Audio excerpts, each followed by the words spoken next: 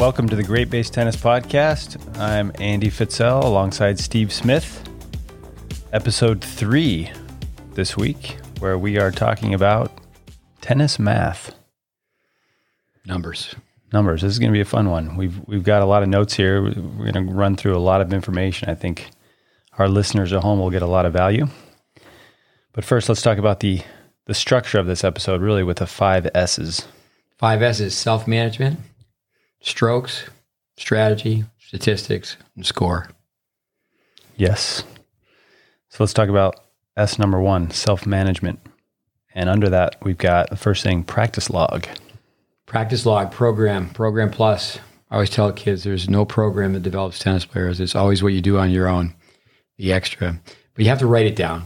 Mm-hmm. Have to have a notebook. The next thing with a notebook, we tell people at practice, have a notebook you set on your chair. When you go home, you have a journal. So you take your notes, take a little quiet time, sit down. At least 3 things. Date the paper, write down at least 3 things that you've listened to and learned. Maybe it's even something that's just being reinforced. But yeah, you have to have a practice log. Yeah, it's great. You put it in your tennis bag, keep it with you. Yeah, no, but again, I think the notebook to practice, we have people, okay, here's your chair, just like they do in basketball practice. Put your notebook right on your chair. You get a water break, sit down, coach is talking to you. Not very typical of a junior development program. Yeah. Yeah, not too typical, but needs to be done. All right, the next thing I've got here, routines and reps. Routines and reps. Again, that comes back to what you do off the court. You tell 100 kids to shadow swing. Maybe 3% will do it. There's a song based on the Green Beret. 100 tested. 3 pass. The routines, repetition. Repetition is mother of skill. Mental reps as well. Just sit on a chair, visualize. Your taught routines. Do you do them? I mean, one thing that's such a disaster right now is screen time. How much time kids are on their phone? Yeah. Breakfast, they're not talking to the kids sitting next to them. They're looking at their phone. Same thing, dinner table. Adults too. Yeah. I'm guilty of it. If you're an adult, that's good. Next one, one of my personal favorites, reason why my calf muscles are so big, skip rope routine. We tell kids to skip rope at a minimum 3 rounds. It's 3 minutes a round, 1 minute off. So it's 4 minutes. It comes from Jack Kramer. Actually comes from boxing first, but Jack Kramer used to say that he could play with anybody. He would skip rope hard for 15 rounds. So and do abs in between.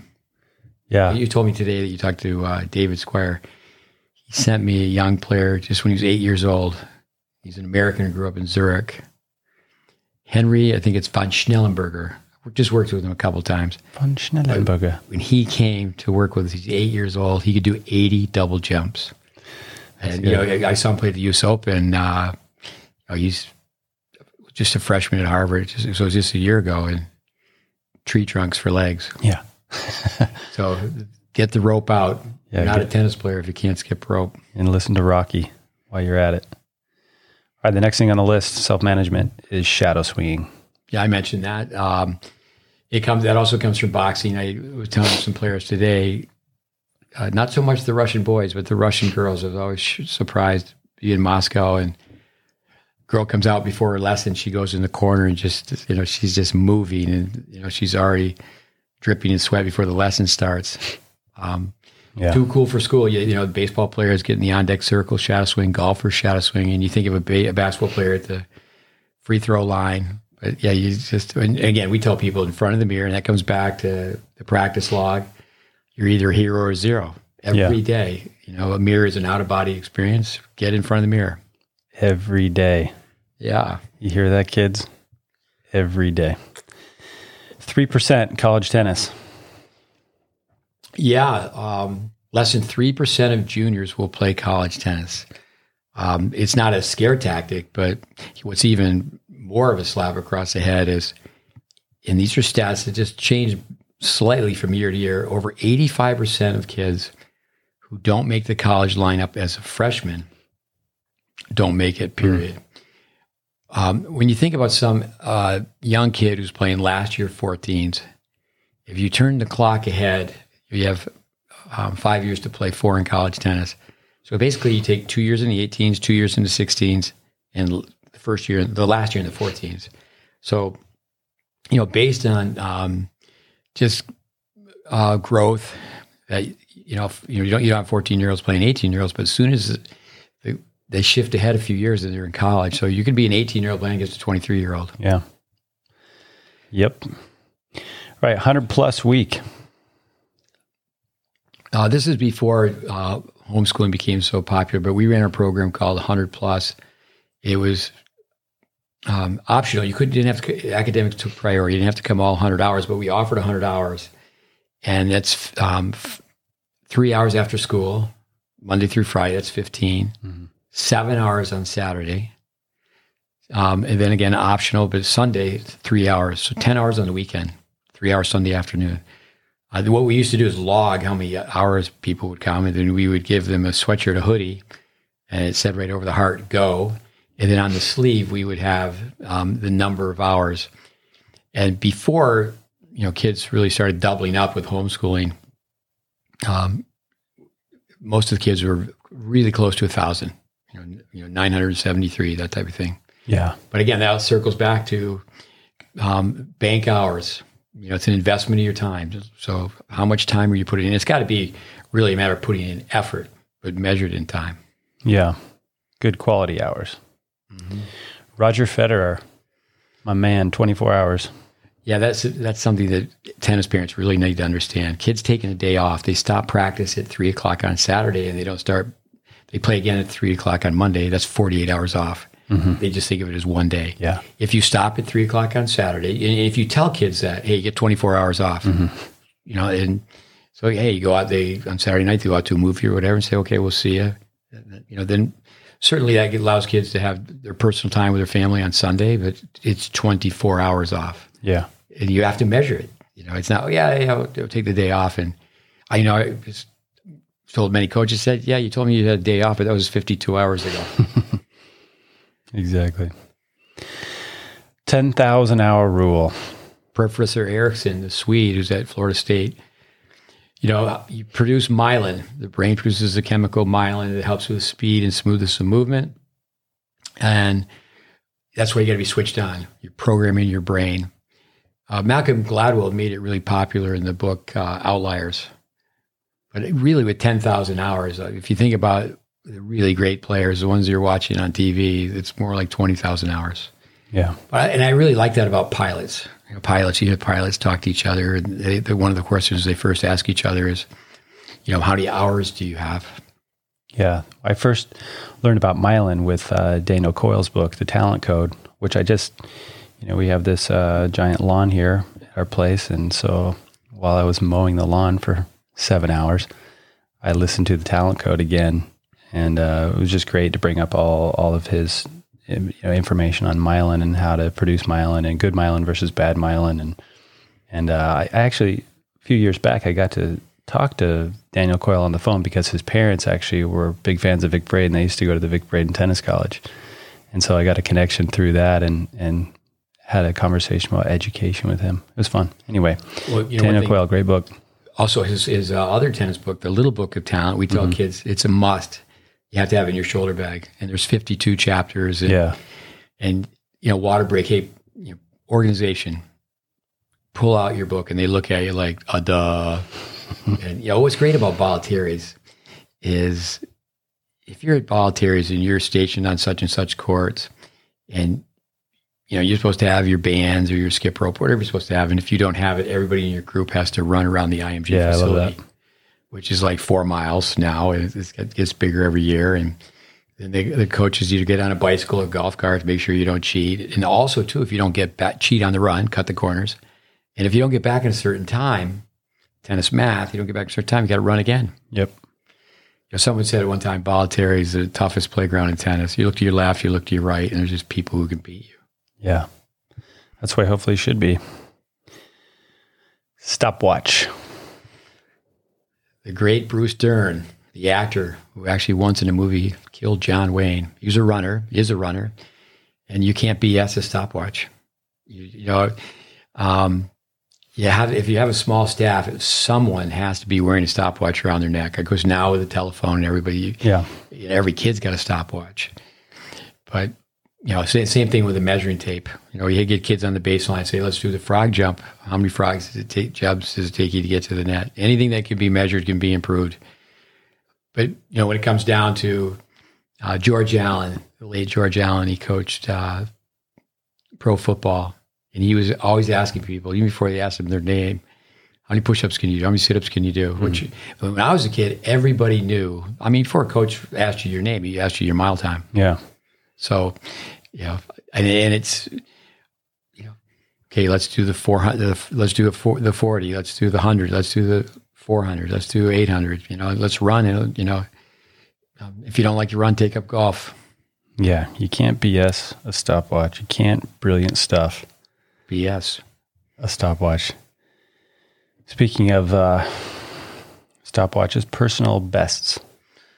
Yeah, to measure it. If tennis kids, junior tennis players don't realize that junior tennis is, many times not really preparing them for college tennis. It's like it's two different animals.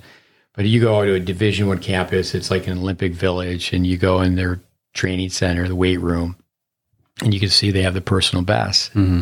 And it can be, from weightlifting to running. But a kid should know their personal best, and at least once a week, like we run the beep test. Yeah. Okay, what's your personal best? And, maybe it's really windy, it's cold, maybe they don't feel well. So they're not going to always run their personal best, but then with their heart rate to monitor how hard they're working. Yeah. So again, it's all tennis math numbers, the heart rate, your recovery rate, your heart rate at rest. Jim Lehr used to have an apparatus where, a kid would go in the locker room, take their top off, and put the strap around, and then on his wristwatch. And he would do this when he would speak. He'd have somebody in the audience come down, you'd call them down. They would forget that the apparatus was on, and then just as they get out of the chair and walk down to speak, the heart rate just goes way up. Yeah, and that's where then why do you have kids sing a song, tell a joke, tell a story? Why do you have kids get in front of people? Because so many kids have stage fright, and you can measure that many ways, but you can measure it through their heart rate. Yeah. Are you ready to get an Apple Watch? Apple Watch.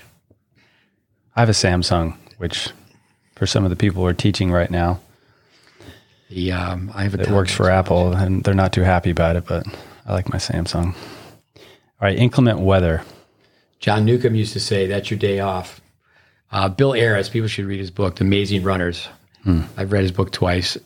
It's a cross-country team in central New York. I spent a lot of time in that area, upstate New York. It's a great day when it's raining, as long as there's no thunder and lightning. Mm-hmm.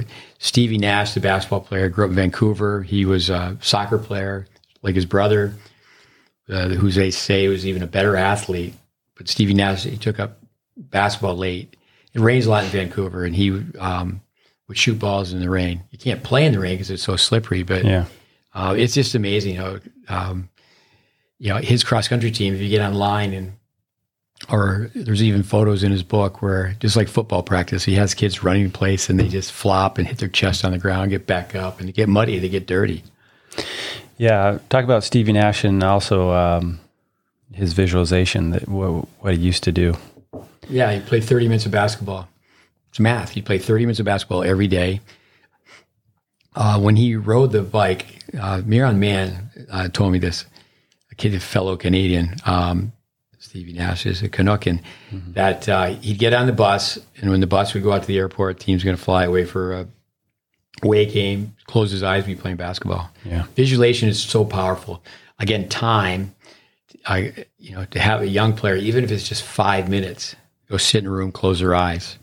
Years ago in the 70s, Billie Jean King was big on this. Is they would just put a tennis ball on the court. You have to sit, everybody make a circle around the court and just stare at the ball. But yeah, self-management. Will people do these things? Will people keep notes? Have a skip rope? That type of thing. Do you have a mirror? Do the routines? Driveway workout. Yep. You go to an international tournament and you see kids practicing the parking lot.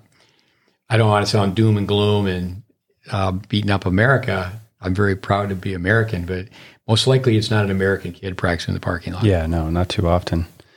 I remember a few years back, actually, when we did the group in Germany where we took the trains everywhere, and I had the kids on the train track, doing 8 to be great, so tossing and hitting volleys and shadow swimming. It was kind of fun. Took a picture of that. You always have a kid say the train leaves at 8, be under it. Yeah, exactly. Oh, I didn't mean that. I was just teasing. I've got also here Spanish method, 50% tennis, 50% fitness. Yeah, 3 times I've been through the Spanish program, and that's it. That's a great formula. 50% tennis, 50% fitness. So one thing about American tennis, many times when a young player goes to a tennis club, even a park, they're only around courts. A little better at a park where you can look to your left, look to your right, and you see soccer fields and baseball diamonds and such. But what's next? Tennis math, practice, practice, practice. Yeah, I mean, the last thing I have here is just the hourglass time. Yeah, when I was a kid, even wealthy people, you would call your parents collect, and they wouldn't accept. And people would have the little hourglass, and it was just 3 minutes. Because Bell Telephone, which had a monopoly on telephones, the fees went way up after 3 minutes. But so let me say that again: you'd call collect, they would not accept, and then but the operator would give the number to the people you were calling. So your parents would call you back, so you're going to say, "I could be on the bus. I'll be there on Thursday," but they would talk to you for just 3 minutes. And I think of that because it is so bad. Let me say that again: so bad when parents are, because we have kids come and stay with us, and we travel so much with kids. But parents are calling their kids up and asking them, what are you putting on your roast beef sandwich? Are you putting mustard? Are you putting ketchup? It's like, come on, really, mom, back off a little bit, chill out a little. Screen time. There's the negative on the tennis math. Is at the end of the day, everybody in the world has 24 hours a day. And what do you do with your time? And, people need to take a break. But I always say that YouTube clips are like potato chips. You can't just have one. There's a sidebar. And, Wayne Bryan, in his book, Raising Champions, it's a thief of time. It's a dream killer. Yeah. Cell phones are the enemy. I mean, Coach K with Duke basketball, kids are stronger now than they were years ago, but they're not as coordinated. Of course, they're not playing multiple sports. It's almost like kids really don't play outside. At one point, I had a gentleman who was amazing. He was told I trained tennis teachers. He had taught PE for 37 years. He was just about to retire, and he wanted to work with me. And he was going to teach tennis one more time before he retired. He said, I could never get people to play tennis very well. I've learned more from him than he did from me. But what he said, which is so true, in the U.S. now, Christmas gifts, they're all tech toys. Yeah. And if you give even athletic kids many times, I remember, my 2 boys one time, I gave them a football and American football, work on the throwing motion. It was like the next Christmas is just wrap up the football and give it to them again because they didn't use it.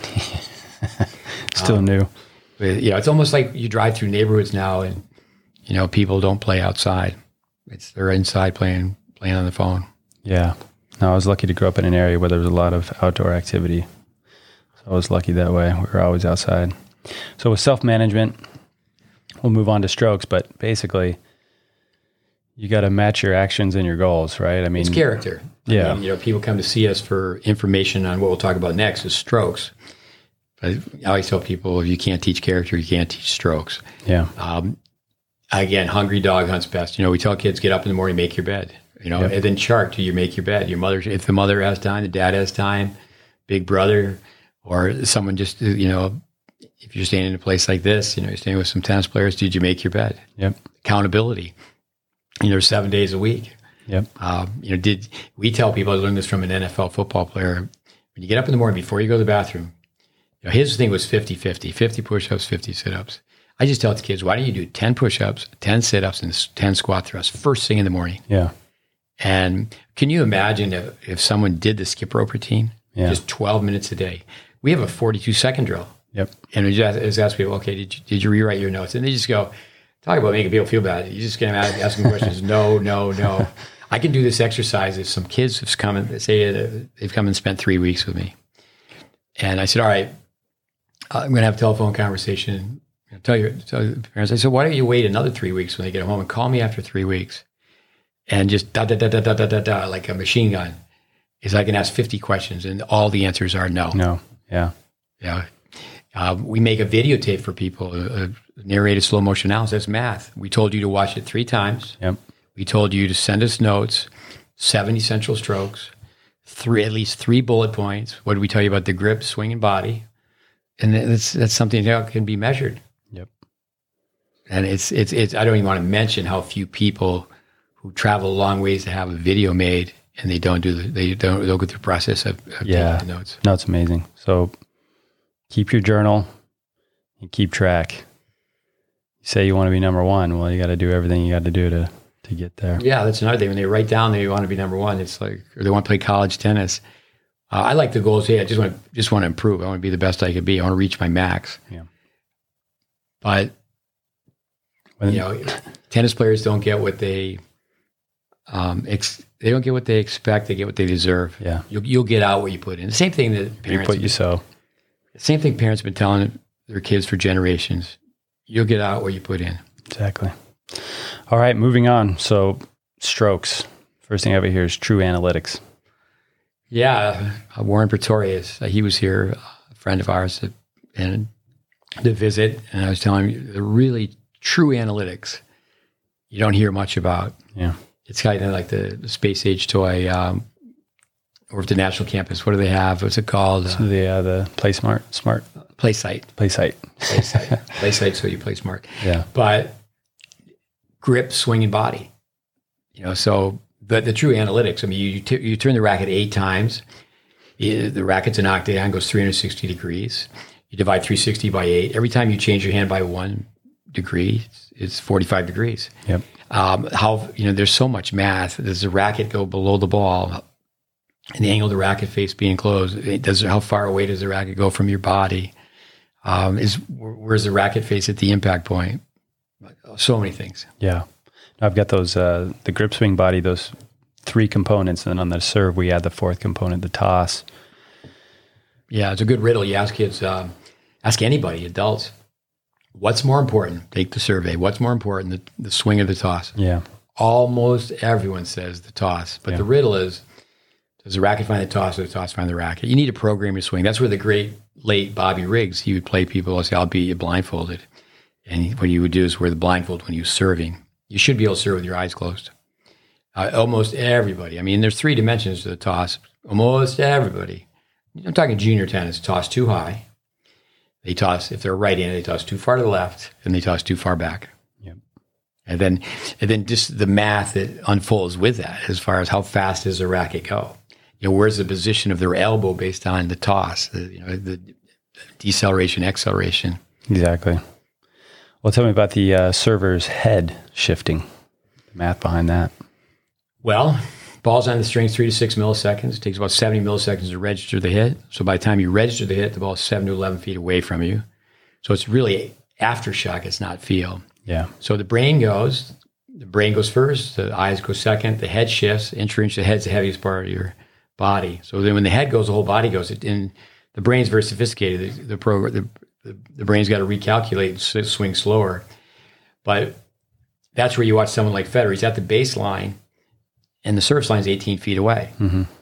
And I know we're going to get into the court. Yeah. So if it's 7 to 11 feet, and especially where you're aiming to serve, you don't have to shift your head. I mean, some kids, I'm just constantly going, kids, we're going to get you a neck brace. You got whiplash. It's going to be like you're in a bad car accident. Yeah. No, I know we're going to get in one of these episodes, we're going to get into brain typing a little bit. We'll talk about how intuitives want to look to see their awesome shot before they hit their awesome shot. Brain type. The one, is it ESTP, ISTP, and DUMB? Yeah, okay. What do you got? No, with the court. So it's interesting, before we get into this, we're putting up daily content on Facebook and also Instagram. And on Instagram, I made a post with just basic numbers on the court, how long, the distance of the tennis court, the distance on a diagonal and singles, from the baseline to the service line to the net. I just had those numbers, and that's the most popular post we've ever had.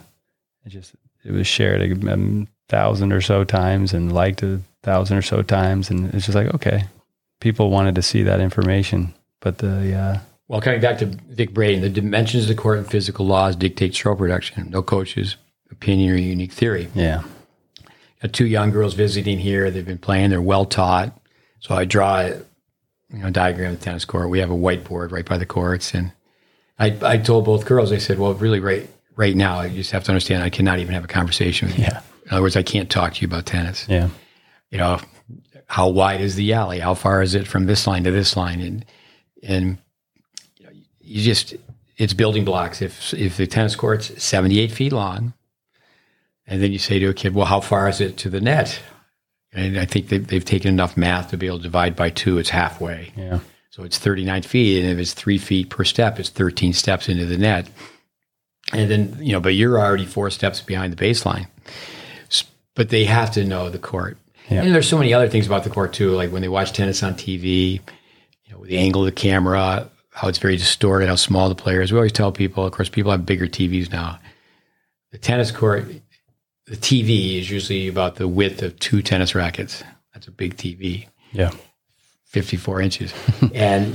But the player is about the size of your pinky. The ball's about the size of your fingernail. And people think the players are just hitting lasers really low over the net. Yeah. So it's very, very distorted. And in some ways, watching tennis on TV for sure can be more harmful. And even kids that are looking at YouTube, you know, we always tell people, don't mistake the recovery as a follow through. Exactly. Human eye at 24 frames per second. You know, and throwing all these numbers out, it's not by any means trying to impress someone. We don't use the KISS method. Keep it simple, stupid. Kids aren't stupid. Don't underestimate the capacity of the learner. Now, there's a little bit of twist on that. I tell kids that you're so smart, you're really intelligent. So let me have you answer this now that I told you that you're so smart, you're highly intelligent. Are you stupid or stubborn? They'll say, I'm stubborn. Yeah, but I said, you're so stubborn, you're stupid. Yeah. But no, the tennis court with 34 feet, people that come and visit us several times, they come back and there's a handful of questions I ask, and I look right at them and say, tell me where we get 34 feet. Mm-hmm. And they look at me, I don't know. I said, well, the book championship teacher, just wait. And on that one, most likely they can't answer. There's some questions that kids can't answer just because they're nervous. You're asking them and 3 or 4 other players are around. Yeah. But diagonally, the court's 82.5 feet. Now, if you go cross court from on your side, the corner of the baseline and then in the single sideline, going cross court on a diagonal, now to the other sideline in the intersection with the service line, that's 65 feet 9 inches. Mm-hmm. Now, I'll tell you a side note, not to digress, but on our course, tennis intelligence applied. Yeah.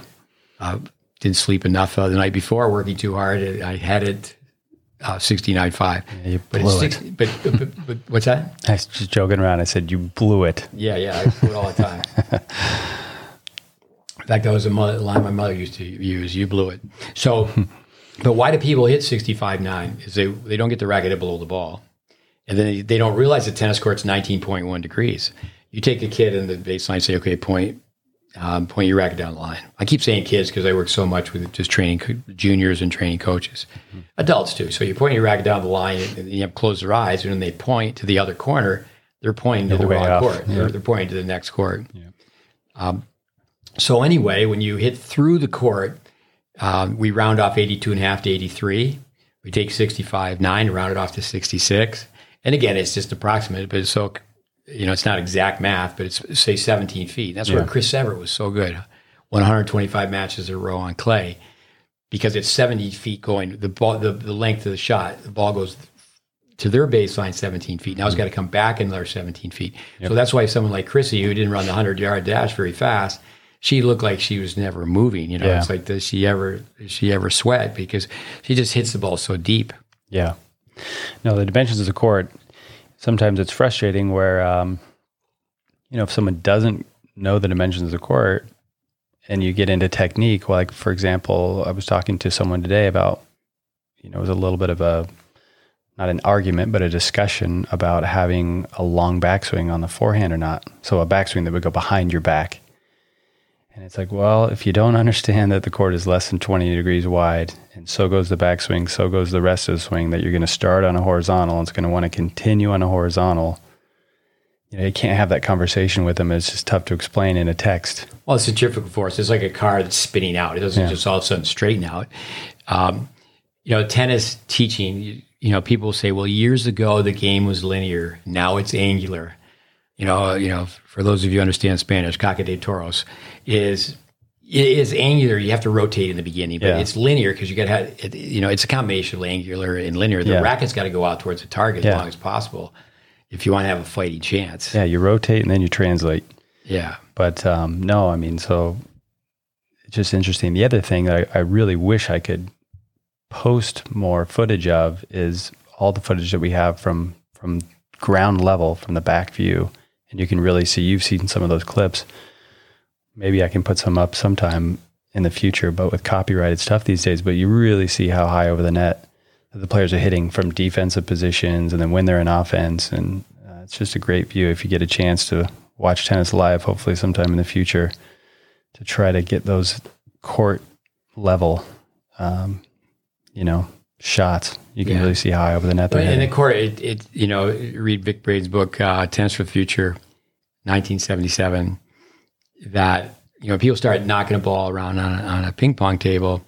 And not to take anything away from people who play table tennis at a real high level, but it's a little bit easier. You're going in your garage and you're playing with your next door neighbor and you're just bunting the ball back and forth. But tennis looks a little bit easier from the outside when you finally go and play. Yeah. The ball comes out of a ball machine at 30 miles an hour, and you change the angle of the racket face by 1 degree, the ball goes 6 feet further. Yeah. So, people don't really realize the importance of working so much on technique in the beginning. Mm-hmm. Scary part about tennis, this comes in numbers, we'll get onto that, is you're being compared to the person on the other side of the net. And when you're playing beginners, you're playing beginners. Yep. And we just drum this one. When Crummy plays Crummier, who wins? Crummy wins. And what's the problem is Crummy doesn't know they're Crummy. Exactly. So what else you got on the court? Well, we've got the angle of the racket face and the angle of the racket path. Yeah, that comes back to the grips. When it comes down to, you should be able to be on the other side of the net and know your opponent's grips. We just hang onto a racket. You can have someone sit in a chair 4 feet in front of you, and you just cover your hand with a clipboard. And what grips this? What's grips this? Yeah. And then players should know the advantages and disadvantages of the grips. Exactly. A lot of times a kid with a Western grip, they really close the racket face, and they do learn to swing up, have a brushing motion, but they cannot really penetrate, hit through the shot. So that's where little kid tennis and big kid tennis, there's a lot to be said about that too. Yep. The next point here is something we go over a lot with technique here, and it's just that basically it comes down to that we're trying to help people get a longer hitting zone on their shots. Take away the serve and the overhead, but on volleys, ground strokes, talk about the hitting zone. I know you've done a lot of film work. Federer is 6 feet on the backhand side of the racket, tracks out 4.5 feet on the forehand side. Human eye can't see it. Yeah. So years ago in America, every kid played baseball. I mean, the girls played softball, and the changeup would be the pitch comes in slow. Like even Andy Roddick, who had such a great serve, he would throw in the changeup, and it throws people's timing off. So, different gears. There's just so much math you could throw kids so they can relate to numbers. But if you're Francois Durr, Braden was so funny the way she used to hang out of the racket. He'd say, "Yeah, she's very strong. She could choke a bull with 2 fingers." She looked like a 3-5 tennis player, and she played top 10 players. She played top 10 tennis in the world, but in mixed doubles, this was back in the days when a lot of the men had a continental grip on the forehand side, and they had to make the roll, and they had such a difficult time with her slow serve. Yeah. Prevention of injury too. Play from the shoulder. You don't want to have a per se wristy game. Yeah. No, those numbers, just going back to the numbers on Federer that we measured, the 3D projects that I did with Vic, it's not that the strings would face the target for 5 or 6 feet or 4 feet, but that's how far out the racket would go before it would start to cut off to the left or to the right. Yeah. but the hitting zone, at least 12 to 18 inches, has always been my understanding of it, where you want to have that window. About 75 milliseconds. Yeah. When years ago, certainly it's a myth, but keep the ball on your strings. Yeah. You want to feel like you're keeping the ball on your strings as long as possible. Yeah. I think one of the tragic things with the rackets today, I think of Pete Sampras one time was asked, if your son Christian played tennis, what would you do? This is when, just a year or two after his son was born, is I'd have him play with a wooden racket. I mean, it's just slap city. Yeah. And, kids don't really know how to hit a soft, off-pace passing shot. And it's just speed. Yeah. What else you got? We got the incoming pace. Speaking of speed. Yeah. So say, for example, someone's playing Steffi Graf. People used to have more trouble with their underspin backhand than their topspin backhand. To have variety. If you slow ball player, that's where, unfortunately, young players don't play older players, the juniors, the youth versus veteran match. Mm-hmm. But to mix it up is, that's where somebody hits with a ball machine. They go, I hit great. Or they hit with their teaching pro, I hit great. And kids will go out and they'll mirror their competition. And I think this makes the light bulb go off for parents, because the kids come home and go, Mom, I hate playing pushers. They just push. Yeah. And pushers have a house full of trophies. They get the balls back, but their skill level is not, they're not consistently giving you that clean ball. Yeah. Well, and that's also, speaking of a hitting zone, if you don't have a long hitting zone, or if you notice your opponent doesn't have good hitting zones, if they cut across quickly, then you know that you can mix up speed and spin, and they're going to have a hard time with that. So just another reason why you want to know strokes and grips. Speaking of pace as well, I was talking to some of the kids the other day. Slap City, one player would hit hard and then the other one would try to match that, but you get half of your opponent's speed plus roughly about 1.5 times your own racket speed. So then what happens is it goes faster, boom, and then somebody misses. So you have to have that ability to change up the speed or the spin. The speed with spin. Yeah, it becomes a slugfest. You hit hard, I'll hit hard. Yeah. It's interesting. Some kid hits a chip, they float a slice backhand, and the other kid goes, I'll do it too. Yeah. A minus and a minus. Yeah. Yeah. Power sources. Yeah, where the power sources come from. Ground reaction force, trying to set yourself, feet are more than shoulder width apart. Ideally, you can hit off your front foot. You're going to coil. You can be open stance. Like say on the forehand, open stance, semi-open, square, closed. So ground reaction force, being really loose in your shoulder, holding your racket higher, longer, working gravity, letting the racket fall further. If it falls further, it goes faster. Yeah.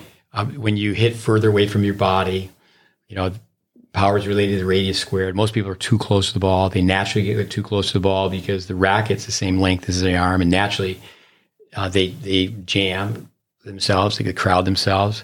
If kids never hit off their front foot, they hit open stance. And then when they finally try to step in, because they've never really trained to hit off the front foot, then they're too close to the ball. Yeah.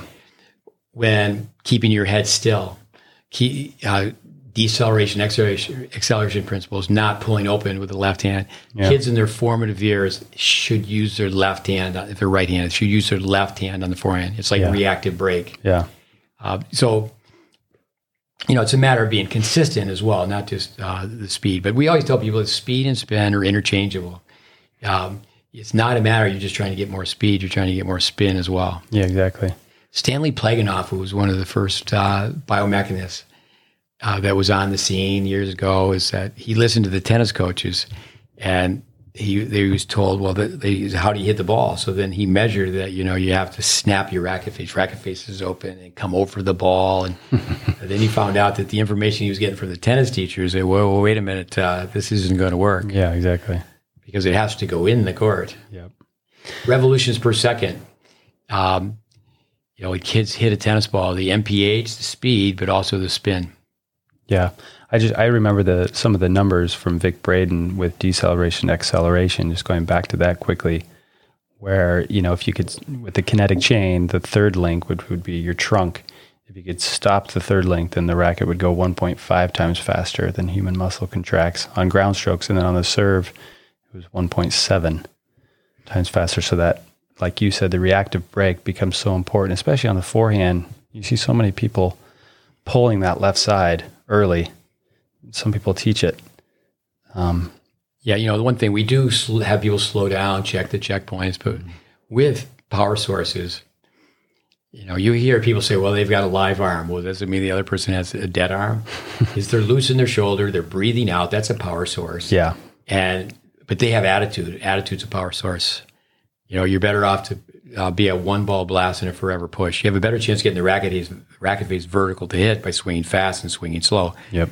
So then how can you swing fast? And, if, say, for example, on the serve, people think that if they throw their left arm out, like they'll misinterpret what Andy Murray does. It looks like he's just like he's throwing the discus and he's really throwing the left arm. Yeah. But you have to look at it at the impact point.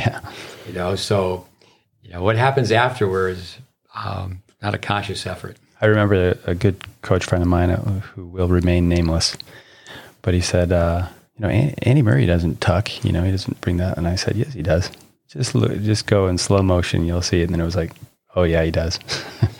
Robbie Seguso, I've known Robbie Seguso since he was 10 years old, and he married Carleen Bassett. And I was the first director of it should have been, because they married, it was Carleen Bassett Seguso, but the name was changed to the Seguso Bassett Tennis Academy. Chris Everett owns it now. I can remember being with Roger, his brother, and we're at the Davis Cup in Hamburg. But then just a few years later, Robbie retired early, and now we're looking at Agassi in slow motion, and like Edberg, these players that he knew well, and I was sitting right courtside. That's not how he hits it. Well, this is the film. If we go back a little bit, we'll show you where you're sitting. And so one of those things, I'll believe it when I see it. Well, now you've seen it. Do you believe it? Exactly. All right, the last thing I've got on here is true topspin. Yeah, make your swing go like a Ferris wheel, ball rotates like a bicycle tire. I know you tease the players and say that you see the UFO go by. Yeah. Because they have a merry-go-round swing, and they don't get their racket below the ball. And, the ball spins like a Frisbee. Yep. And, how do you get true topspin? And Braden again, what happens if you play with someone who hits true topspin on the forehand, true topspin on the backhand? You will lose. No, in the 3D studies that we've done, most of the time on average, players are about a foot below the ball to the impact, which is about a 30-degree upward swing on average. But, Rafa gets 2 feet below the ball, just about. Well, I tell people, try 2 feet because you're only getting 2 inches. Yeah, exactly. Got to exaggerate. Yeah. But when it comes down to young kids, initially, to get the ball over the net, the common sense notion is to open the racket face. And when they're really, really young, I think at Roy Vasquez, he went to this program, ran Tennis Tech, where you get a 2-year degree in tennis teaching pro management. He worked for Vic for 10 years. And I remember he was watching one of my sons play, and he said, when you're 18 years old, that ball's going out, which is a great line. Yeah. It's a pearl of wisdom. Because little kids can have that racket face open and they swing with all their might and the ball goes in. Yeah. But it's not always going to work that way. No, I saw a video clip the other day where they, show this, like a red ball point. These kids are really athletic. They're moving, and it's this great point. It's this long, long rally, but I'm going, that's going out, that's going out, that's going out in a few years' time. Just the transition balls are great training tools, but really I always tease people, say, why don't we play with a balloon? And if you watch how little kids are taught in America, it's a carnival. Yeah, let's just get a balloon out. Aren't they having fun? Isn't that great? And they leave the sport. It's really tragic. Talk about tennis math. Is how many kids play one tournament. Yeah. The Russian formula is to practice 3,000 hours before you play. Yeah. And here it's hit and giggle. Let's go. We're ready. And no, you're not ready. One of my students years ago, Mike Custard, thought it was so clever. He taught adults, and in his brochure or program, it said, you won't play for the first year. It's like you come out. It's very difficult for entry-level adults. It's like Vic Brady used to say, they buy the clothes and wear them in the grocery store. Tennis is not easy. Nope. Well, moving on. So to the third S, we've got strategy. And the first thing I have under here is styles of play. Yeah, you know what? I don't really like the word style. Well, your style. I mean, from a tennis teaching standpoint, people have personalities, and that's great. You don't want everybody to have the same personality. You know, sometimes also, you know, I'll tell, you know, extroverts nicely, you need to shut up. But I will tell introverts, you don't talk at all. Say good morning to people. But when it comes down to strategy, styles, you know, I mean, you always have to be careful. I mean, some people, they have to limp across the campus. They are dragging their right leg. But really, for the most part, with a walking style, it's left foot, right foot, left foot, right foot. Mm-hmm. And so when it does come down to just, you know, what game style do you have? Are you a baseliner? Are you an aggressive baseliner, a counterattacker, net rusher, serve and volleyer, all-court player? You know, many people, when they play, if they stop and think about it, they don't have any patterns other than the fact they're trying to run around their backhand to hit a forehand. They're not taking a second serve and coming in. They're not serving a volley in. Now, you know, even to take a ground stroke, I'm going to arc a ground stroke, drive a ground stroke. So styles, yeah, that's certainly something with strategy. Yeah, patterns and combinations. When, you know, tic-tac-toe, the three zones of the court, red, yellow, green, you know, can you hit deep? Can you wait for the short ball? You know, can you play an approach shot? Can you come in? Can you play a volley? Do you have to play two volleys? You know, and then to train those combinations. Yeah. When it comes down to, you know, okay, we're going to work on an offensive forehand, but you have to be inside the court. So if you're playing today and you're playing a right-hander, try to make them move to their right because they're hiding their backhand generally. Yeah. And they're not even thinking about playing an approach shot. Mm-hmm. So, yeah, when it comes down to a pattern, a series of shots, a combination is just, you say a number of shots. Okay, shot 1, 2, and 3. Like, you know, you have your combination, open up your locker in the gym class. You have to be able to play the first shot to play the second shot. So, like, say for example, somebody hits a drop shot. They just hit it out of the blue. But if you're going to drop shot, if you arc the ball and the kid backs up and now they're, you know, 10 feet behind the baseline, then you move up because when they back up, when you hit the ball up high with the trajectory, it's going to bounce high. Now the ball's above their shoulder. They hit a weak shot. And then, you know, it's not really a drop shot. It's an invitation shot. Mm. Then when they come to the net, it's the first time they've been in the net in 45 minutes. Just hit the ball right at them. Yeah.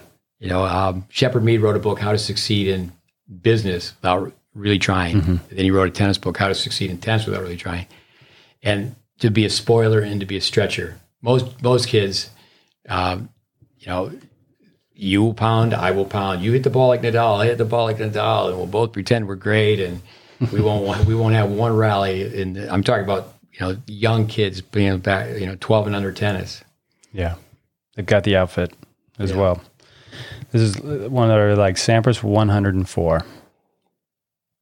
Yeah, I always told people that as great as Sampras was, quiet champion, the last time he played an official match, 4 sets against Agassi, U.S. Open, he came to the net 104 times. Most junior tennis players don't come to the net 104 times a year. I mean, if you're talking about picking up balls, but I'm talking about coming in. So everybody wants to win. You know, obviously the kid, the 10 and under kid wants to win. The parent of the 10 and under kid, the coach of the 10 and under kid. Yep. And, you know, I grew up playing ice hockey. And, you know, to tell kids to always dump the puck in, get it over the blue line and dump the puck in. So the puck goes to the other end and the other team doesn't have it for a minute or two. They don't have a chance to score or a moment or two. Mm-hmm. But how are they ever going to learn to stick handle? How are they going to learn to pass the puck? And, you know, if you don't start going to the net early, it's all brain memory. Yeah. People say, why don't people go to the net? Because they don't go to the net. Yeah. You know, we play one bounce doubles wherever he has to come in. You can play one bounce singles. I had kids say, okay, we're playing a set. You can only hit 3 balls after the first set. You can only hit 3 balls off the ground. Second set, you can have short scoring. Mm-hmm. You know, start at 30 all, but just make them stop and think. You know, second set, okay, you can only bounce twice. Third set, you can only bounce once. But yeah, it's just sad. Yeah. Another one I like is Navratilova, 9 Wimbledons in her slice or underspin backhand. Yeah, she played 110. Who was the meter? Martinez. She's done very well coaching. Conchita Martinez? Yeah. Not taking anything away from her, but Navratilova, I think it was a compliment to her, but it was an insult to women's tennis that she could play at age 50. So, I think she might be able to play today. We were just watching Kim Clijsters on TV. Yeah. Anyway, when it comes down to, you ask a tennis group, since Martina Navratilova retired, she won Wimbledon 9 times. And she had this great one-handed underspin backhand approach shot. And even two-handers should learn that shot. So your tennis groups are hard-pressed to name 9 women that have hit that shot since she's retired. And, okay, let's do a situational drill, feed the ball to the backhand, come in. Ideally you can come in cross-court. When it comes down to the math on that, when someone hits underspin, it's not like they're floating it, but it's going to travel slower than topspin. So when the ball's in flight, they can be a movement. They get closer to the net, proximity to the net. So the trajectory keeps the ball low. A lot of kids too, especially if they have a Western grip. Like coming back to the tennis math, you need to be able to look at the grips. So then your opponent, as you were talking about earlier, they get 50% of your pace from your pace. Mm-hmm. So most kids just stop. They don't move through the approach out. They just blast. Yep. And the point's over. They win the point, and they're still standing behind the service line. And that's where a lot of times young players don't realize that if you have vision, you're looking at someone playing and go, yeah, you're winning on the scoreboard today, but you're not going to beat Mickey Mouse. Yep. You're not going to get out of this backyard league. You're just going to play a few miles from your house. Yeah. Because you just, don't have refined skills. Yeah, you got to have options. I mean, I always chuckle a little bit when I watch players like Serena Williams, in the early rounds, often in the Grand Slams. They're all great players. But I'm just thinking, do you really think you're going to be able to beat Serena from the ground, baseline to baseline? It's like, no, it's not going to happen. Or if they lose the first set 6-0 or 6-1, they're down 2 or 3 love in the second. Why don't you try something different? You have to have those options to be able to serve and volley or hit an approach shot or even loop the ball high. Vic used to say that about Guillermo Vilas from Argentina, Bjorn Borg, Sweden. Yeah. Is that, Borg would just beat people, and they'd go out and play the same way. Instead of, okay, I'm losing to you this way, but I'm going to change it up, have a little bit of fun. Yeah, you just say, you might as well just mail in the scores. Yeah. I was with him. I was at Rick Braden one time at the Easter Bowl, and he said that, he goes, these poor kids, they have no options. It's just one kid playing the same way against the other kid. Yep. And the ball's up in the air, and it's, it's like a wounded duck, and you go, are they going to come in and take it out of the air? No, they're running back to the fence or letting it bounce. Yeah. And it's a national tournament. They got on an airplane to go play the tournament. Yep. And, and the parents have spent, thousands of dollars on how they play the game. Yep. All right, I've got down here changing direction of the ball, height of the net, etc. Yeah. Kids get confused because it's actually fantastic to change the direction of the ball on the right shot. We say inside the baseline. So we say there's 3 zones within the red zone: defensive, neutral, offensive. And you're looking to change the direction of the ball when they hit weak, WWW, weak, weaker, weakest. Mm-hmm. So, but to just out of nowhere say, okay, and this is, I think, little kid tennis. You're over here, meaning their opponent. You're on this side of the court, so I'm going to hit to the other side of the court. And a lot of times parents don't know any better. They didn't grow up playing tennis, and they're saying, why are you always hitting back to them? Yeah. And say they have nothing to do with it. It's just like playing chess. You play the board. You don't play your opponent. Yeah. So very quickly, down line is 78, cross court's 82.5. So it's 4.5 more feet going cross court. It's an insignificant reason, but the net is higher to the outside. Also, too, when you change the direction of the ball, if you're off by 1 degree, you'll miss wide. You can make your opponent run when you change the direction of the ball, but they can actually make you run more, so you lose steps. When you think about going down the line, where you have to recover to bisect the potential angle of the next shot, it's a greater distance. Yep. It promotes side-to-side play, and we're teaching people to go forward. Psychologically, it's a problem too. It's like forehand to forehand. I will go to your forehand toe to toe. Mm-hmm. It's like Connors, who Lendl was coming up and Connors was going down. And if you look at their head-to-head, Lendl was leading, but Connors beat him twice in the U.S. Open Finals. But Connors went up to him, all 155 pounds, and he pointed his finger at him in the locker room and said, I'm coming right at your forehand.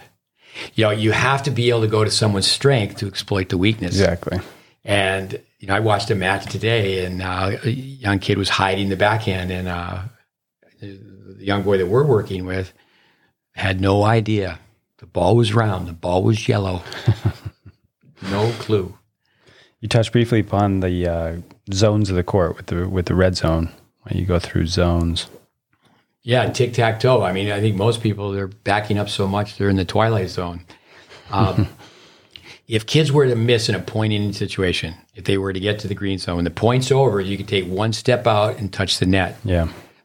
When it comes down to, I think Dick Gould at Stanford said it so well. He won 17 national championships. He would tell his players, I don't care how you get there, but you need to get there twice a game.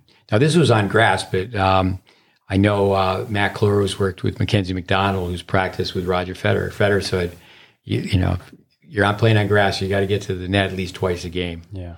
And I do think that's perhaps something that's more fitting today when people start talking about the ball and how the grass has changed and the strings and all that. But to not go in at all is a problem. So you really have to know positions. I don't think that young tennis players have a fear of getting cut. They don't have a fear of, high school tennis, it's sad. So many kids at homeschool now, they don't even play high school tennis. Yeah. But, it's like we have a no-cut policy for high school tennis. Yeah. And it's like a picnic. People are bringing refreshments. And I just don't understand that. Where in basketball, okay, there's a varsity, there's a JV, there's a freshman team. And, so when it comes down to your positional play, if you're in the wrong position, you can not only maybe get, benched or put down to the JV team. Tennis kids just don't think that way. Yeah. So but many times they're just out of position. They back up, and that's where you should wear a whistle, stop, blow the whistle, freeze. Right. And I had a young boy. I thought it was great the other day. He was played a couple sets, a young boy against a young girl, and he won the sets. And I said, now play this set where you have to stay inside the baseline. You just have to play everything on the rise. And what was shocking is he did it the entire set and he lost, which is like, you almost start walking backwards. Did he really do that? Which is great. But no, the kids, they have to, stop, freeze. Where are you? Yeah. What else you got? Well, green zone. So Peter Burwash, GVP and IVP. Yeah, Peter Burwash. Great guys that did not so much for tennis. GVP, good volume position, is 10.5 feet. So from the service line to the net is 21. So halfway. When you play your approach shot, so that you got to wait for the right ball to come in. You got to come in with intelligence. You got to know your steps. You start talking about kids 78 feet, 39 feet, 13 steps. And when you're approach shot, you don't stop and blast. That's a forcing shot. It's not against the rules. I mean, there's appropriate time for that, but you're going to move through. You're going to, like the airplane approaches the net. Yeah. So then when you split step, I mean, it's just temporary. It's not like you stop. Yeah. And we know now with research is that it's not the old fashioned 2 feet splitting, is that you're going to the right on a diagonal, your right foot hits. When it hits, it's veered off on a diagonal at a 45. So when it comes down to the zones of the court, getting in, what else you got? No, I'm just going to throw out, since we're talking about tennis math, where, GVP, and then when you can get 2 steps forward to IVP, ideal volley position, you have 130 degrees of volley potential. Yeah, knowing that's more math, that's where it's from behind the baseline, we say less than 20, 19.6 in the center, 19.1 to the outside, doubles is 24.2.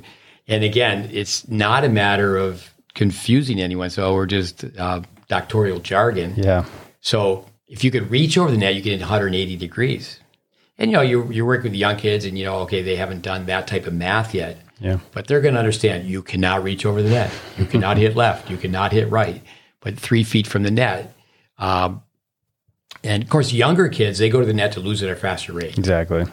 But at the same time, they should still go. Just imagine if some kid was in the 12s and they were told, every time you're up 40 love. Now, that would probably come under statistics. But you're up a green light point. Hit a body serve, hit straight forward because you want the ball to come back. You're not going to try to hit an angle serve because then you hit an angle return. Angle begets an angle. But there's so many numbers going out there. I was in France with, I don't know how to pronounce his last name. I see him on American TV all the time. He knows right where to sit. Patrick Mortogolu. How do you say it? I think it's Mortoglu. Okay. But I've met Patrick a few times. I worked with a player that was at his academy, Julia Vakulenko, years ago, but I don't know if I have that one right either. I was at his old academy in Paris, not the one in Nice. Very quickly, I was working it was a project player, a young American kid that Baghdadis had seen hitting some balls. I can remember being interviewed by Vanity Fair and GQ magazine, but I went over there for 2 weeks, and Patrick said, "With you, it's all about math, but tennis is all about art." Anyway, math. It is a science. It is an art. But come on. I mean, you how could you teach a tennis lesson and not know, for example, that you really want to have the swing on the forehand be 2 parts, so it's a continuous motion. And you go, oh, that's too complicated. No, it's not too complicated. No. Yeah, it's physics, and then the art part of it is the coaching side of it and how you get someone to do that.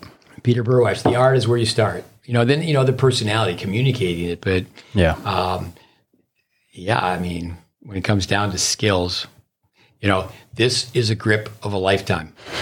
I was working with someone just today, someone who played college tennis, hasn't played in 20 years, and to videotape him, he's had such an inefficient grip on this shot and that shot. And, it's not about him now. So, okay, I want to become a better player. But he's got 3 sons that are learning the game. And say, well, and it's like, this is why it's wrong. I like Jack Kramer's story where how I could buy a golf course and build a tennis club. Because under pressure, I knew Gonzalez was going cross court on the forehand volley. Yeah. And Braden used to tell a story about Pancho Seguro. It's almost totally dark out, and he's dropping the ball, hitting it, and just running. Yeah. And he goes, "What are you doing?" And he, the other Pancho, little Pancho, big Pancho, he goes, he's going to go cross court on every volley. But he came in with such a big serve, and it's like, okay, I got to, he's going to pull me way out wide with this big serve, but then he's got the can opener, and he's going to hit the volley here. Then it's interesting with pressure too. That's something that,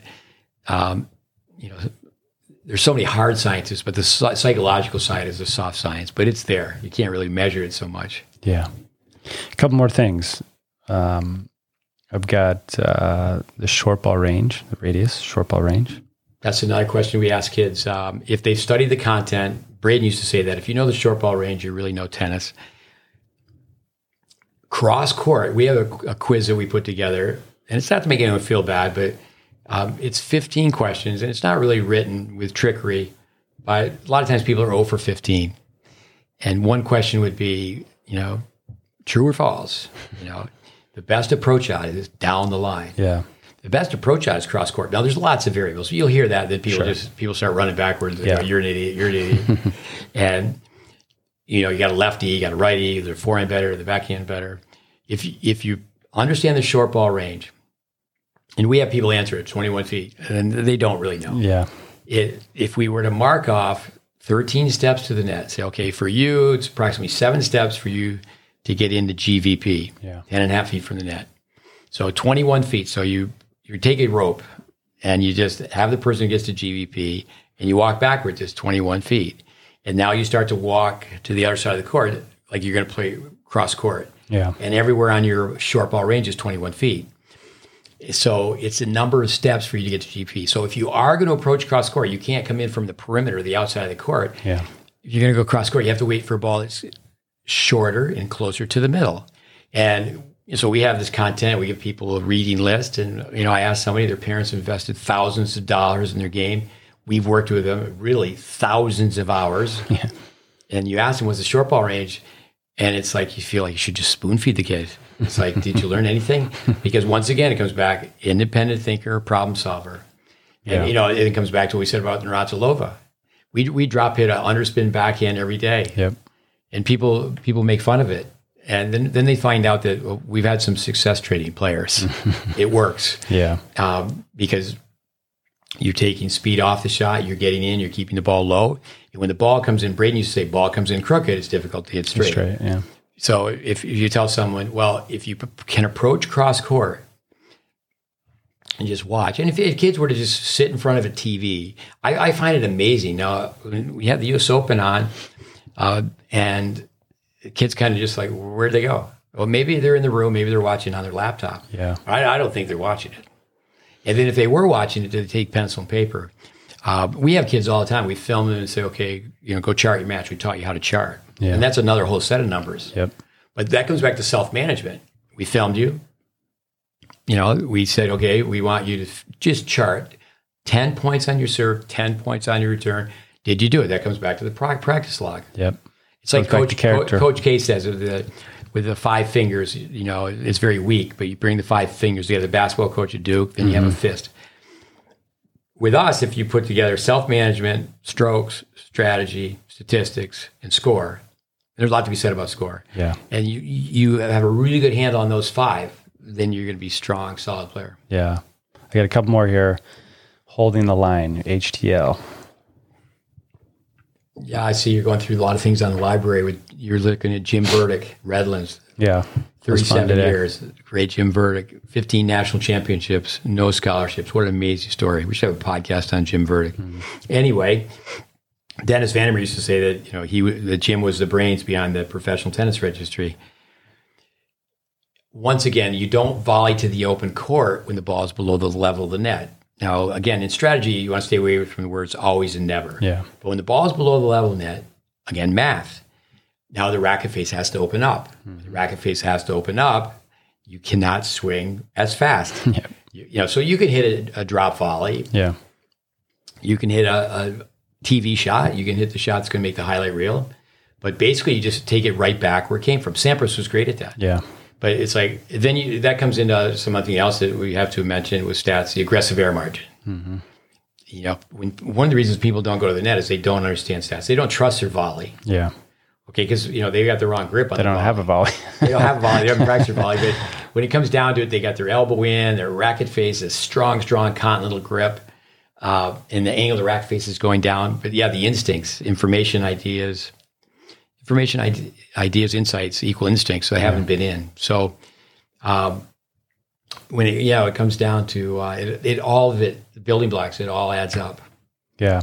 Situational training. Well, you could break it down into technical training, situational, then competitive. Tennis is you do block learning. Yep. When it comes down to rote, just the basic over and over and over again. But tennis is a random sport. It's not like you hit 15 forehands in a row. But situational training, there's you can do it with score. Gloria Connors, Jimmy, you're going to play this set's 15-30 at one serve, one bounce tennis. We do things where, okay, you're going to throw up a high defensive lob, let the ball bounce, hit an overhead. Mm-hmm. Today, a young player is playing, his opponent hits an overhead. Our player's at the baseline, and he hacks down at it. I'm just going, are you kidding me? I mean, if you're in a position where you can't counter it, just because what you want to do off an overhead is just try to hit topspin as hard as you can right back to the middle. But so you just know the best players in the world. This happens sometimes. They one is an outright winner, but they hit an overhead, and you can make a play on it. Mm-hmm. And if you can't make a play where you swing with speed against speed, you throw up another lob. Yeah, you throw up another lob. Yeah. Keep rolling here. I know we're going fast. We're rolling. So we're moving on to the next S, statistics. I've got match count on the first one. Number of matches played. Yeah. When it comes down to, I think for parents, the cost, what are you paying per match? That's a big problem in American tennis. That's huge. That's another whole subject. But how many matches have you played? How many matches have you won? Are you a tennis snob? I mean, you should be able to play. Are you in a tennis clique? You should be able to play anybody and everybody. When it comes down to a formula, is that 25% of the time you're playing better players, 50% of the time you're playing players at the same level, and then 25% of the time you're playing lower ranked players.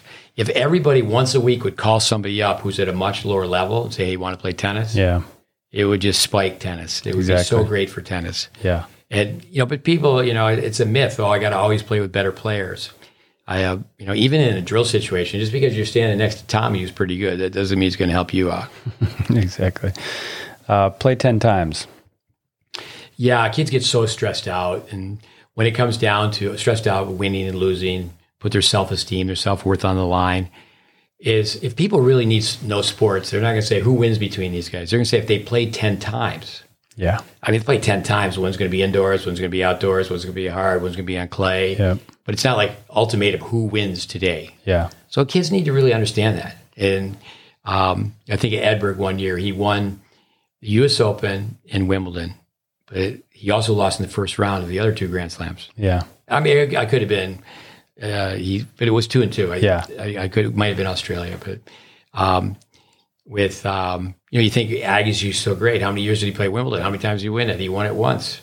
Players lose. Yeah. But, to lose the right way, if you win, it's a bonus. It's not the loving to win, hating to lose. Can you just compete? Yeah. Compete and work on your game. Get better. Learn to have those options. Yeah. Be managed by stats, not by score. Definitely. Be managed by stats, not by score. And stats go back to self-management.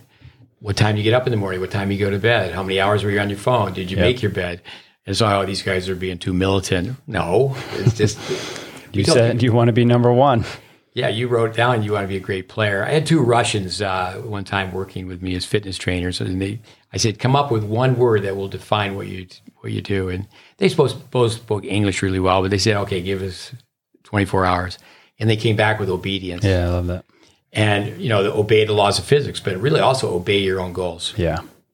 So, I'm sorry, remind me, what was that? Senior moment. What do you got? No, we were just talking about being managed by stats and not score. Yeah, managed by stats. When it comes down to, I know kids that I've worked with, they've played 3 years of tennis where they didn't serve volley one time. And you tell them, and you tell them, and you tell them. And you go to practice, I think at 2 boys now, they're going to be recruited. One's already a senior. The other one's going to be a junior. They're already, being recruited by name schools. And the one player just went years without losing to the other player.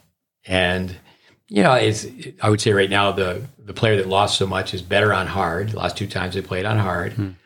But when they show up on clay, they go play on clay, the player who's won on hard is like, got the white flag and I already surrender. This is over.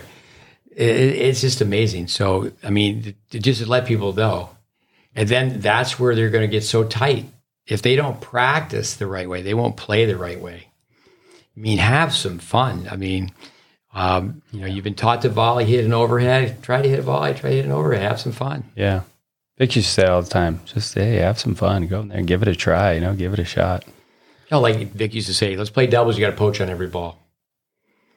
It's just like, what happens when you poach and you get burned down the line? You're supposed to poach on the very next ball. Yeah. Just let them know I'm coming again. Yeah. When we say Vic, we're talking about Vic Braden, someone we spend a lot of time with, have a lot of respect for. Green light points. We touched upon that a little bit. Carlos Goffey's book, Tournament Tough. Tournament Tough. Carlos Goffey, great personality. Worked with the McEnroe brothers. Actually worked for Harry Hopman. Actually, if you went back to Jack Kramer's high school coach, not only did he teach him a lot about the court, but a lot of just about the odds. So a green light point works 2 ways. It's not just when you're ahead. Right. Say, for example, you're returning, it's love 40. Okay. Take a risk, mass on your side. Most likely you're going to lose the game. Yeah.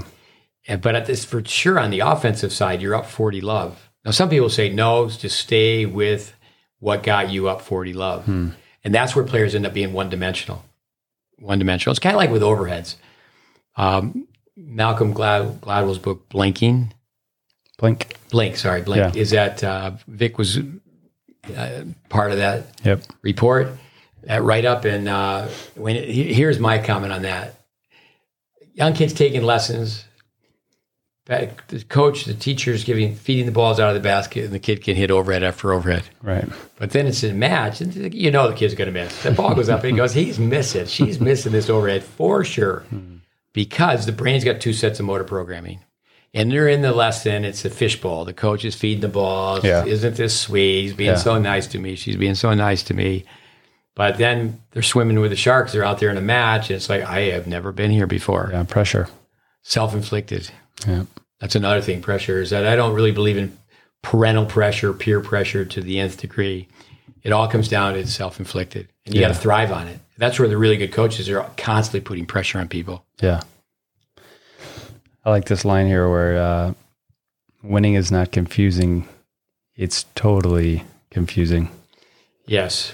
We could use some other words as well in between there, but with somebody has to win. Jose Guerra said that once, this former top 10 player in the world, Spanish player, has had a lot to do with American tennis through the USTA, is that with the 12 and unders.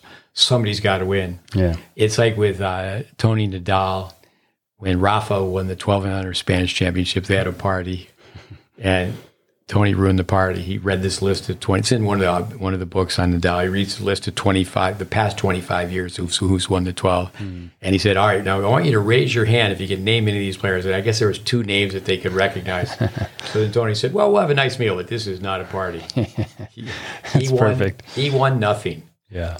But, actually in the States, we got to be careful of braggadocious. And in Taekwondo in the States, they used to have the black belt and the brown belt. And now it's like a rainbow. I mean, they have some colors that have like red with stripes and red with no stripes. Yeah. And now Taekwondo is take your dough. My son, and there, I mean, I hear so many people say, oh, my son's a black belt. I'm going, yeah, really? Yeah. They can't even touch their toes. I mean, so there could be a little bit, that's another whole thing about numbers. Talking about Patrick from France, so money comes into it. Deep pockets. Yep. Okay, go ahead. No, little kid tennis versus big kid tennis. Oh, for sure. There's so many stories about players. There's exceptions to the rules, but there's so many players that were really good in the 12s. Now, this is how it works with math is the kid who's really good in the 12s, most likely they become a banker. They're very conservative. They figure out like a squirrel gathering nuts. I am not going to miss, and I will win. Yeah. And I will let the other guy lose. I will have more nuts than they will have. Yeah. So then someone starts to understand forcing tennis. I think of Philip Farmer, who played at Oklahoma. He coached the Bryant brothers. I've seen him a little bit, but I remember him from the juniors. So he played one of my players. It was a Cotton Bowl kid I worked with, Timmy Hurst. So Timmy wins. He's got the trophy. And his father's a brilliant researcher, and we're having a meal afterwards to get together. And I'm trying to explain to him, I said, Timmy, you got the trophy, but you're really lost. I said, Philip was, he was beating you like a drum. I mean, he was just at the net, but he was 14 years old. He wasn't executing. Yeah.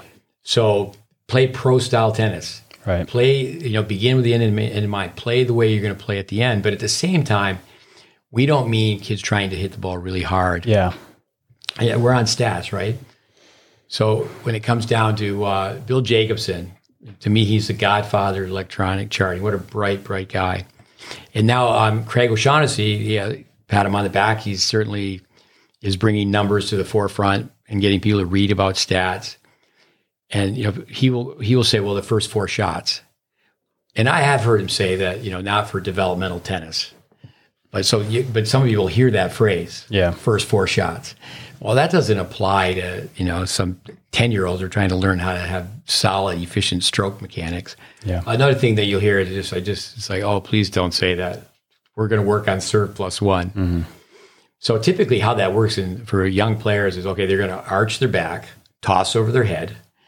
They're going to have trajectory. The ball's going to bounce high, and the kid on the other side will let the ball bounce high, even though it's coming in, slower than molasses.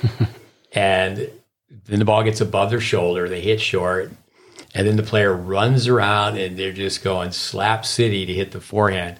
And they're both playing the same way. Yeah. And of course the parents, they only have 2 people in their fan club, their mother, father, they're watching it. And what happens in the first 10 minutes, that's what's going to happen in every continual 10-minute segment till the match is over. So, that's where, Federer, he made the list when he was a kid. I remember Braden asked him that. Yeah. Okay, I know I have to hit all these shots. Plus, Federer had a motive where he wanted to look good. You can even see how he copied Becker on the return serve. Yeah. Where he turns on 3 and he changes it where he goes towards the bottom, closer to 4. Yeah. What else you got? No, the Bill Jacobson, his language with stats. So Bill, 1982, he came up with the first laptop. It was even before people called a computer a laptop. I've got one upstairs. Pretty cool. Yeah, I had two at one time. So weighs about 90 pounds. With, but, you could get information three ways. You could get it on the screen. You could print it out like it was a grocery receipt. Yeah. And then you could go home and you had a printer that just was for that computer, for the CT120. People just say, "What are you doing?" I'm charting matches. I can tell you, the first time I ever used Bill Jacobson's computer, I was charting Clayton Stanley, who played at the University of Texas, and he was playing against Ryan Simi, who played at Notre Dame. And Clayton got beat pretty bad as far as maybe it was, breadstick and a breadstick. I don't think he got bageled, but so maybe it was 6-1, 6-1 instead of 6-1, 6-0. But Clayton was a bright kid. He got 40% of the points. And the next time he played, which was like just a couple weeks later, it's not like he won the match, but he played him in really like 2 7-5, 7-6 sets. So Jacobson, the ball's hit three ways. And you ask kids that, top spin, underspin, flat. And, no, it's hit as a plus, a minus, an IP. Understand Craig Tiley, who was with us for so many years, he's done some things with an app for analytics with Tennis Australia. When he was with us, we did a number of projects for Bill Jacobson. So it hasn't changed. And, I'm not really fond of too many programs I've seen for charting matches because people aren't talking about the forcing shot. Yeah. But the ball's hit three ways, plus, minus, IP. In play. Plus is offensive, or plus is strong, minus is weak, IP's in play, or you could say neutral. Yeah. The point only ends three ways. Plus is a winner, minus is an unforced error, and minus F. Excuse me. Then we get kids to do a differential. Yeah, and the minus F is the forcing error. Forcing shot. Yeah. It's like in doubles. I'm watching some kids play doubles today, and they're hitting all these volleys wide. And, in high-level doubles, almost every point ends as a minus F. You just put your hand up, go, sorry, I hit you in the right hip. That's where I was aiming. Exactly. You're trying to make the other kid look like a donut. Yeah. That comes down to math, is that if people could go back to their log, their practice log, and go, yes, I played 15 minutes, 20 minutes of one bounce doubles, every week going in. Yeah. Like at the lowest level pro tennis, I know you've coached quite a few kids at that level, is they practice for an hour and a half and they look at each other. Are you good? Yeah. Yeah, I'm good. You're not good. That's why you're on the circuit. Yeah. And, and it's amazing. One up, one back doubles. A lot of times the superior athlete, they'll win. They have the inferior system, but they win, and it's just so sad. Kids will play 4 years of college tennis now, and they come out playing one up, one back. I mean, no, they're winning the NCAAs that way. Yeah, it's terrible. I think we're going to move on to score, our last S. Hope our listeners are getting something out of this. We're going pretty fast here, so score. People think of Dennis Vandermeer. What a great tennis mind. Spin, placement, your target depth, all these different things. Okay, this is what you're trying to do with a shot. Okay, the spin of the shot, the placement of the shot, the depth of the shot. And then the last thing is the speed of the shot. And people go, okay, I'm going to forget spin, I'm going to forget placement, I'm going to forget depth, and I'm just hitting that baby. Yeah. So what happens with the 5 S's that we have: self-management, strokes, strategy, statistics. Let's forget that. What's the score? Yeah, exactly. What's the score, Mom? And UTR. There's some negatives about the UTR because people are gaming it and people are so obsessed by it. But it's like, how do you improve your game? How do you improve your UTR? And, what time do you go to bed? What time do you get up? Do you do the sit-ups? Do you do the push-ups? Do you get in front of the mirror? What's the RPMs on your forehand? Can you hit it? Yeah. It's all one. People don't have the long-term vision. Yeah. With the first 4 S's. Who's going to be the king for today? Exactly. A couple other numbers with USTA, tennis recruiting, UTR. Well, with college coaches here in the U.S. and around the world, people want to come and play college tennis in America. It used to be your USTA ranking.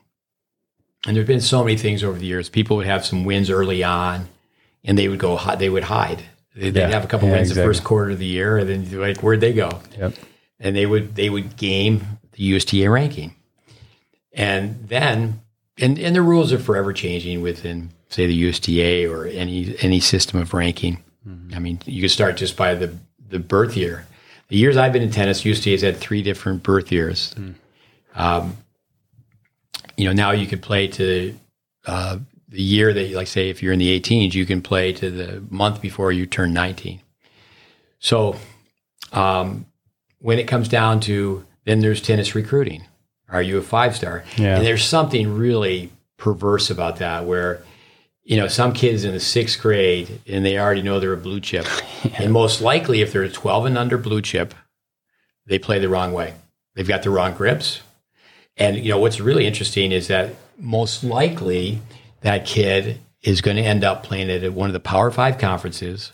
They're going to play bottom of the lineup because they're a warrior. They're a seasoned veteran as a counterattacker. Right. And they're going to not even, the coaches even think about them playing doubles. Yeah. And that's all the way, that's been true with American players. Like, say, Michael Chang was great, but when he was on the Davis Cup team, they weren't thinking, okay, maybe Michael could play doubles. Yeah. But are people even aware of that? The Bryan brothers just retired.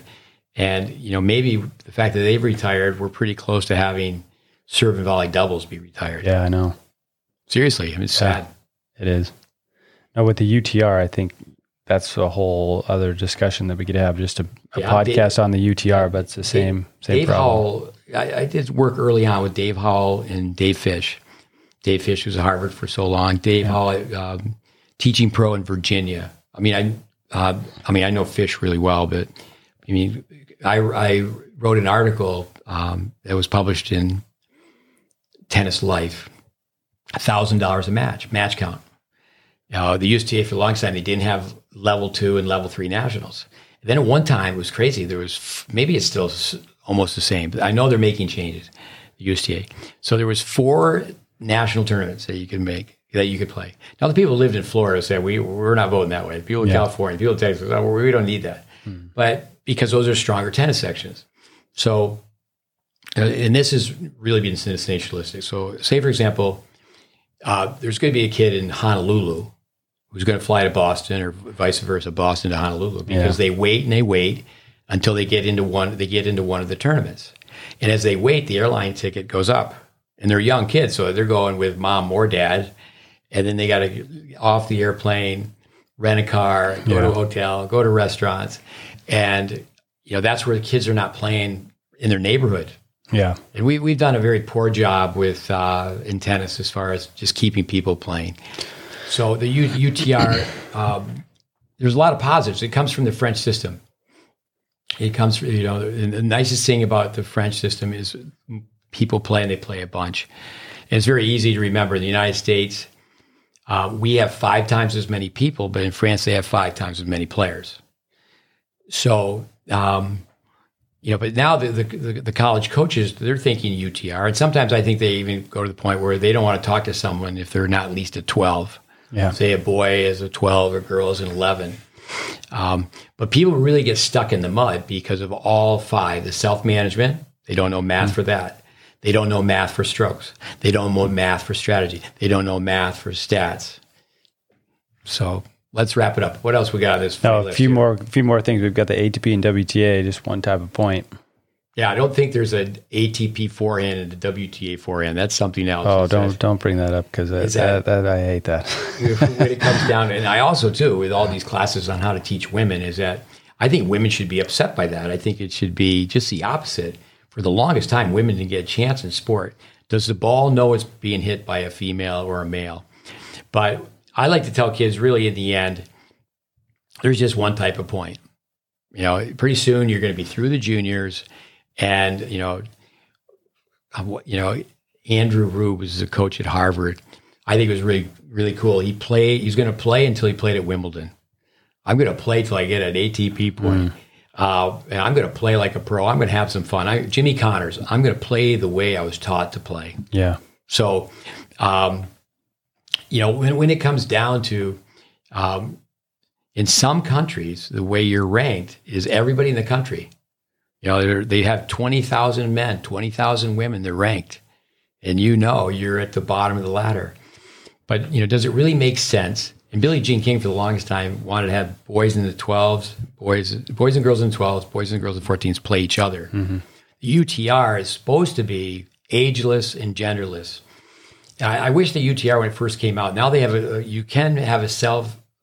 the option to have a self-regulated UTR. Right. Now, granted, people would cheat, just like the handicap in golf.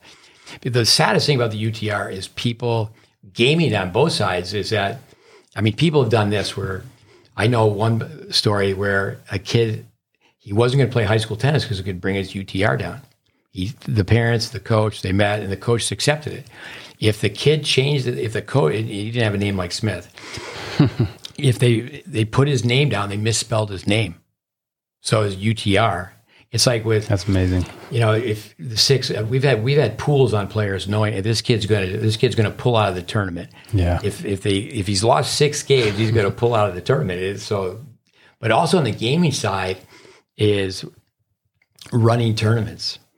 There's so many tournaments.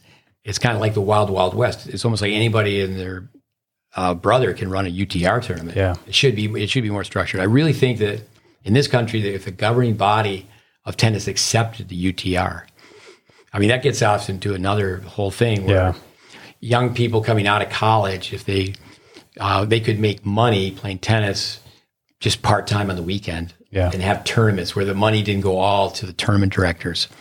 Because, you just have to look at how tennis is managed in other countries. We have to have more people stay in the game. Yeah. So with SCORE, pro tennis will find you. You won't find pro tennis. Same thing with college tennis. Kids have these dream schools. I would like to go here. I would like to go there.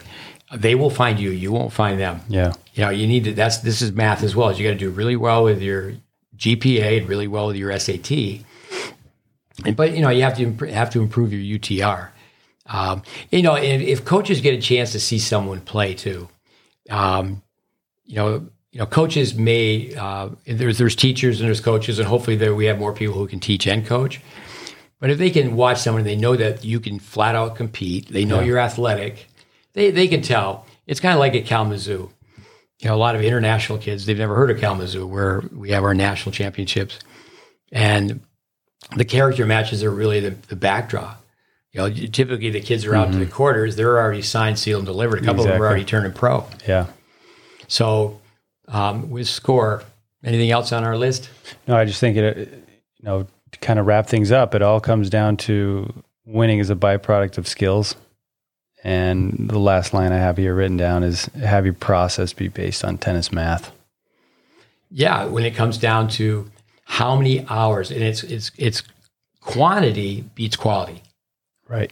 The kid who maybe has a stage parent, and they started when they're really young and they've hit lots of balls. They had an early start. Their parents are coaches. When it comes down to you want quantity and quality, you want to be in it for the long run. You love the process will love you back. Yeah. And, think of other sports. Bill Belichick, it's so funny, Tom Brady is, he's the way he just deadpans in an interview, and it's like, he's going to be 43. Like how much longer can he play? Yeah. And like, well, we're going to go with Tom.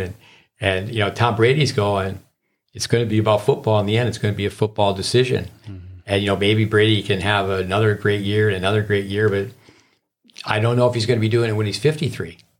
So it's just like charting matches. We didn't talk much about that, but let me just make a couple comments on that. There's about 50 points played in a set. Mm-hmm. You chart to put your brains down. You chart to get objective data on what to practice. Exactly. And what we find is most players, by the time they've played competitive tennis, it used to be in the United States, you couldn't be ranked until you were 13, which was a good thing. All this saying tennis recruiting, UTR, and kids start playing matches when they're 8. And it's really, one thing about that is that with a UTR, say if a kid wants to go out and experiment, he goes, the kid knows he can win the match. Oh, he may win in 3, but he's going to experiment. He's going to try to play one-hand and backhand slice. He's going to come in. But now kids go out and they don't want to play that way. They want to try to win, because they know how their UTR goes up if they can win without losing the 6 games and that type of thing. So with charting, it's not a matter of just charting matches. It's charting your day. Yeah. What do you do with your day? Yep. And, you got to rest your body. But what it comes down to, I'll just end by going back to the football coach I mentioned. What's your mile time, kid? How many push-ups can you do? And, you do 1 push-up, you start to grow muscle. But when it comes down to it, most kids, and again, it's not being doom and gloom, they're just hitting tennis balls. I mean, they can't do push-ups. Yeah. And they've never been timed for the mile. We have kids come and they're ranked, and seriously, they'd be top 10 in their section. And we put them through skills tests, and it's like, well, not that good. But, we time them in the mile, and it's going, really? You ran a 7:45 mile? Yeah. For me, that's one thing you can go back about, like yesteryear. Oh, the players are so much better today. Lendl talks about, you look at the pole vault record. Yeah, the pole is not made out of bamboo anymore. Mm-hmm. So, and people they're eating better, and they know more about fitness and what have you. But when it comes down to, what is your mile time? And, 7 minutes and 45 seconds. So that's math. And but anything that can be measured can be improved. And you don't want to sweep it under the carpet. We always tell people, okay, what we're going to do with you is we're going to go awareness, acceptance, and commitment. We're going to make you aware that you have no forehand. We're going to make you aware that you are not fit and you have no lung capacity. Yeah. And, are you going to accept that?